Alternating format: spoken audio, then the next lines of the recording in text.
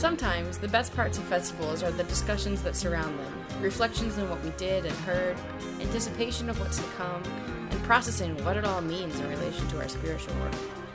We wanted to help either introduce you to that phenomenon or extend it for you. That's what this is about. I'm Reverend Jana Vende. And I'm Reverend Michael J. Dane. We're priests of Arnriocht Fane and members of Three Cranes Grove ADF in Columbus, Ohio. We're recording these sessions actually live in cars, actually going to festivals and events, so you will hear road noise, turn signals, and navigation prompts, but that's part of what makes it fun. So, sit back and enjoy Druids In cars. Going to festivals. Hey everyone, I'm Reverend Jana Vende, and I'm here at the Western Clergy Retreat with Reverend William Ashton, Reverend Kirk Thomas, Reverend Missy Ashton, Reverend Sarah Blackwelder, and Reverend Lauren Mart. And we thought it would be really fun to talk about ritual bloopers. So all the things that have gone wrong or could have gone very wrong in ritual, probably involving fire. And we've got some good stories between us, so I'm just going to open it up for telling our ritual blooper stories. Okay, well, I'm kind of famous for this one. I was doing the ordination of Reverend Robert Lewis, and we were at Between the Worlds, which was held in Wisteria Campground, and they've got this great big stone circle. You can build a fire in the center. But it's on a slight slope, right? And it's rough ground. And I'm known for spinning while I open and close the gates. And so, of course, I'm going to do that. But I flew there, so I don't have my staff with me. I need a staff to do this. I thought at the time, I can use my finger now, but I need a staff. And so someone lent me this thing, this tree trunk, that the knobby bit at the top was really heavy. I mean, really heavy. And I always spin with holding it, but the knobby thing should be out there. So we put in a world tree. We got a stick we found, a big stick we found in the woods, and stuff like that. Had our well and everything. And I'm doing this ritual, and it's time to open the gates. So I'm opening the gates, and I start spinning. A, it's dark. B, it's on a slope, and C, there are holes in the ground that I cannot see. And I'm spinning away, and suddenly, whoa! I've lost my balance, and this big, heavy stick is going around, whoa! And I whack right into the world tree, and it goes flying across the field.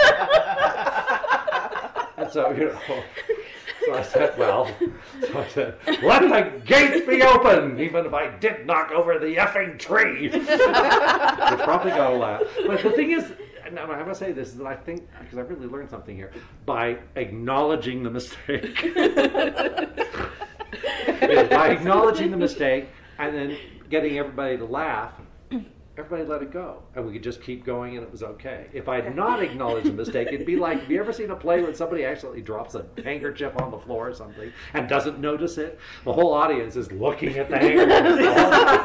Are they going to pick it up? What do you think? Is it supposed to be there? Maybe it's part of the play. I don't know. What do you think? It's the same thing, to keep the focus moving like it's supposed to. Yeah, Kirk, I actually very much picked that up from you. To just roll with it. When you say the wrong thing or do the wrong thing, it's just like, ha ha ha. Oops. Live show, folks. They got to acknowledge it, otherwise people think spinning is super dangerous. Yeah. So at our summer solstice rite, I don't know how many years ago, Michael decided that he was going to do the same thing, and he was going to spin to open the gates. And it's on a slight slope. So he's spinning and he's spinning and he's spinning. He trips and vaults over the folk who are sitting cross-legged on the ground. This poor person on the ground. Did a somersault over her and rolled down the hill. I've never seen pictures of that. Oh no, we took pictures because that's the kind of group we are. and got up, finished the ritual, and it was one of our really chill ones. It was summer solstice. Yeah. So we used soul music. Soul music for the ritual. Yeah. But yeah, spinning, vaulting and somersaulting over the folk and rolling down the hill. Yeah. I just believe he yelled, let the kids be open. The picture on the ground. Sprawled on the ground. That's great. At least I didn't actually fall over. But I just destroyed the ritual area.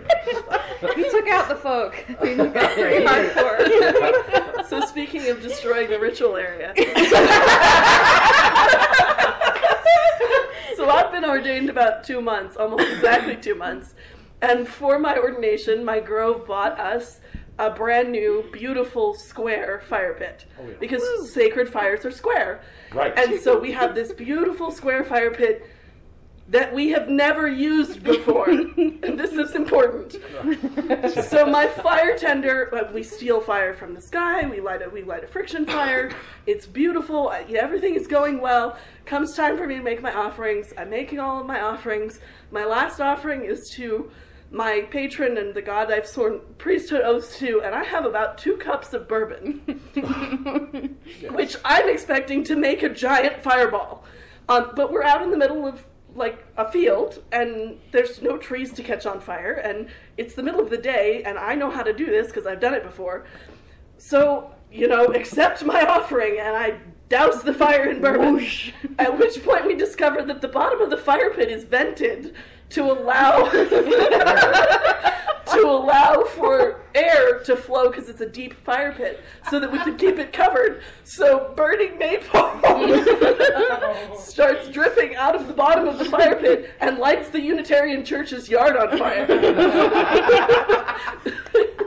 At which point, like 6 people all run up in cowboy boots because yes, and picking up pieces of wood and like frantically patting the ground to put out the fire in the middle of the churchyard. And the Unitarian Universalist's first ritual that he had ever been to with us was that one. And so he's standing in the audience watching us put out his lawn. Yeah.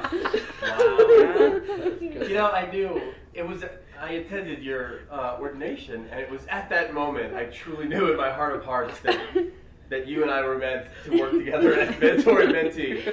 Because when I got that new fire pit out in our yard, and it was brand new, and it's a square fire pit, the first fire we had at it, lit it all up, and caught the lady's yard on fire.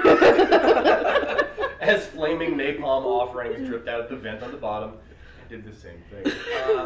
Weren't you singing the Portal song? I was singing the Portal song, seriously. No, it was like, you do the well offering first, so the well is all sanctified. And come we now to and we light the fire, we will kindle a fire, and offerings pour. William pours a 32-ounce serving of bacon fat in it, and it, catches fire, and off it goes. And as I'm singing, I'm like, oh my God. So I'm continuing to sing the Portal song by fire and by water, and my hands are going into the well that is sanctified and splashing about, trying to put the fire out. The sacred offerings burning the lawn with the water from the fire. But luckily we had water in the well, because there was another time. We do this festival every year around these parts called Beltania. And Mountain Ancestors donates its time.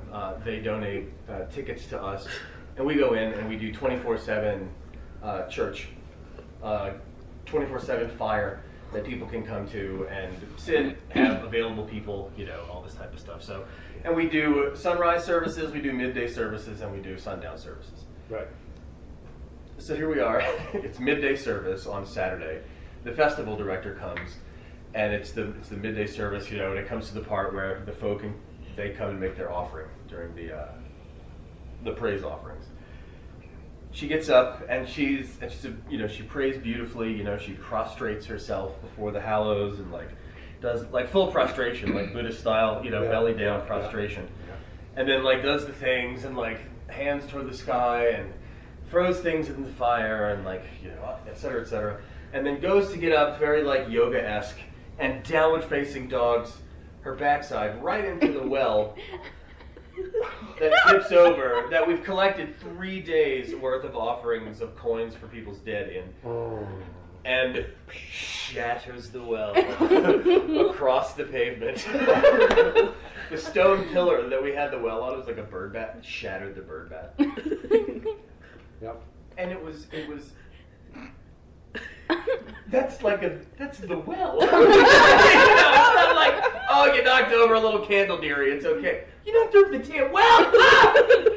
Inside, I'm going through utter panic. Absolutely. I'm freaking out. I'm like, we just flushed the bottom third of our cosmos out of existence. What are we gonna do? I'm panicking. But like you noted earlier, like in this moment, there was a real opportunity to watch the community without any prompting just go into self-care mode. Like, the person who knocked over this well was obviously mortified. Just, ugh. People who cared for her came up and was like, it's totally okay, it's totally okay. Other folks came, snatched up the well, got it all washed out. Other people were like on hands and knees picking up coins. I am continuing on with the liturgy. Things are great. Everything's fine. The well comes back. We throw some fresh coins in it. As if it never happened until, after the ritual. The director comes up and is just in tears. Like, it's a live show, folks. Stuff happens. Right.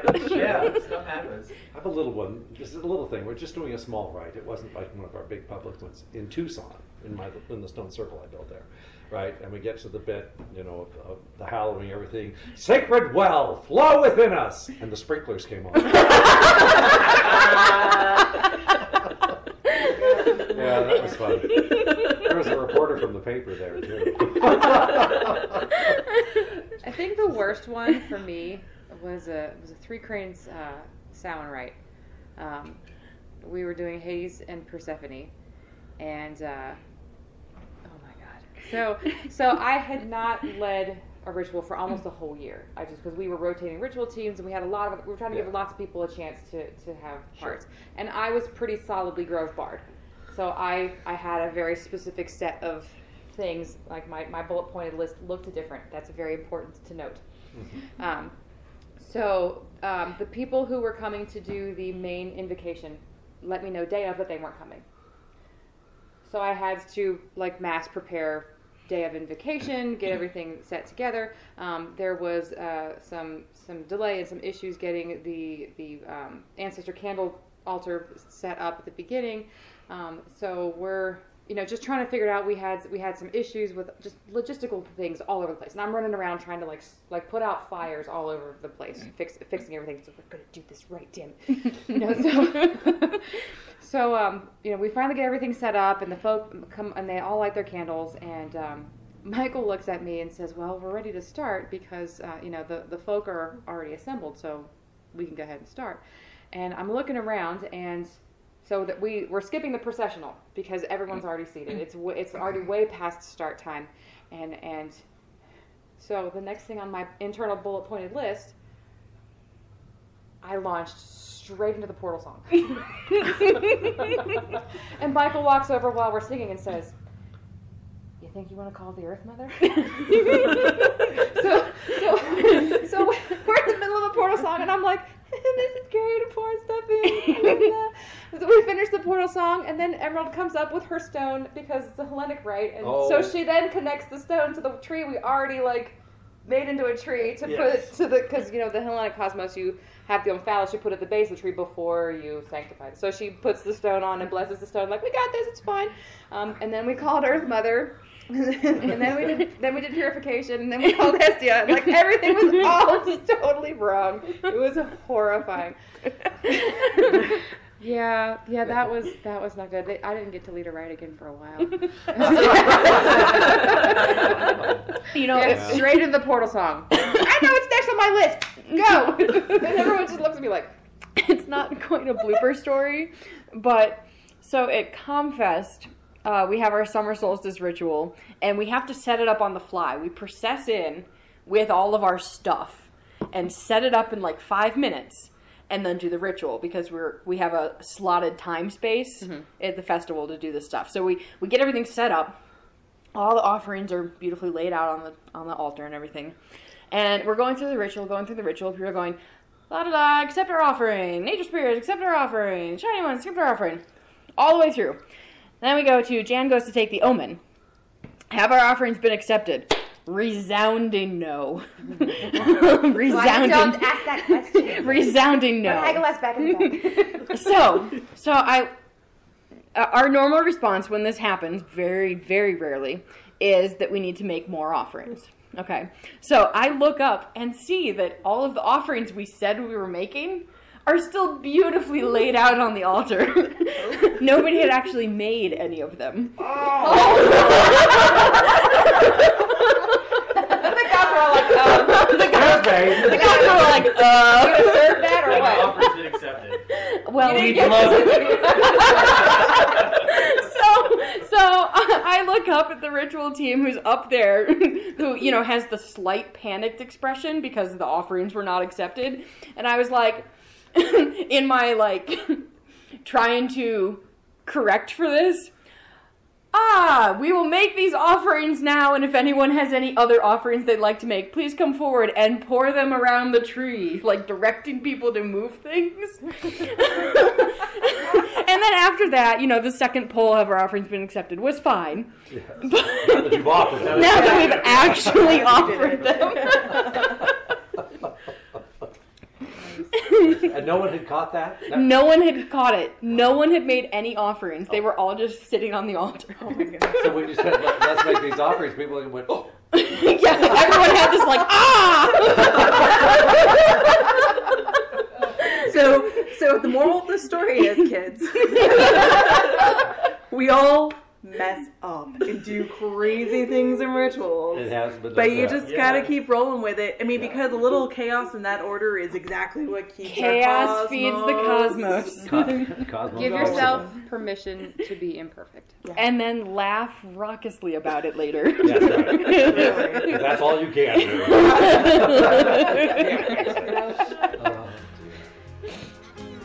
Thanks for listening, and there's more to come. We welcome your ideas and questions. If there's something that you'd like to hear us discuss in a future episode, please drop us a line at druidsincars@threecranes.org. If you would like to donate, you can do so at threecranes.org/donate. Druids in Cars Going to Festivals is a production of Three Cranes Grove ADF in Columbus, Ohio. Learn more about our grove at threecranes.org and more about druidry at adf.org. As always, keep circulating the tapes and let us pray with a good fire.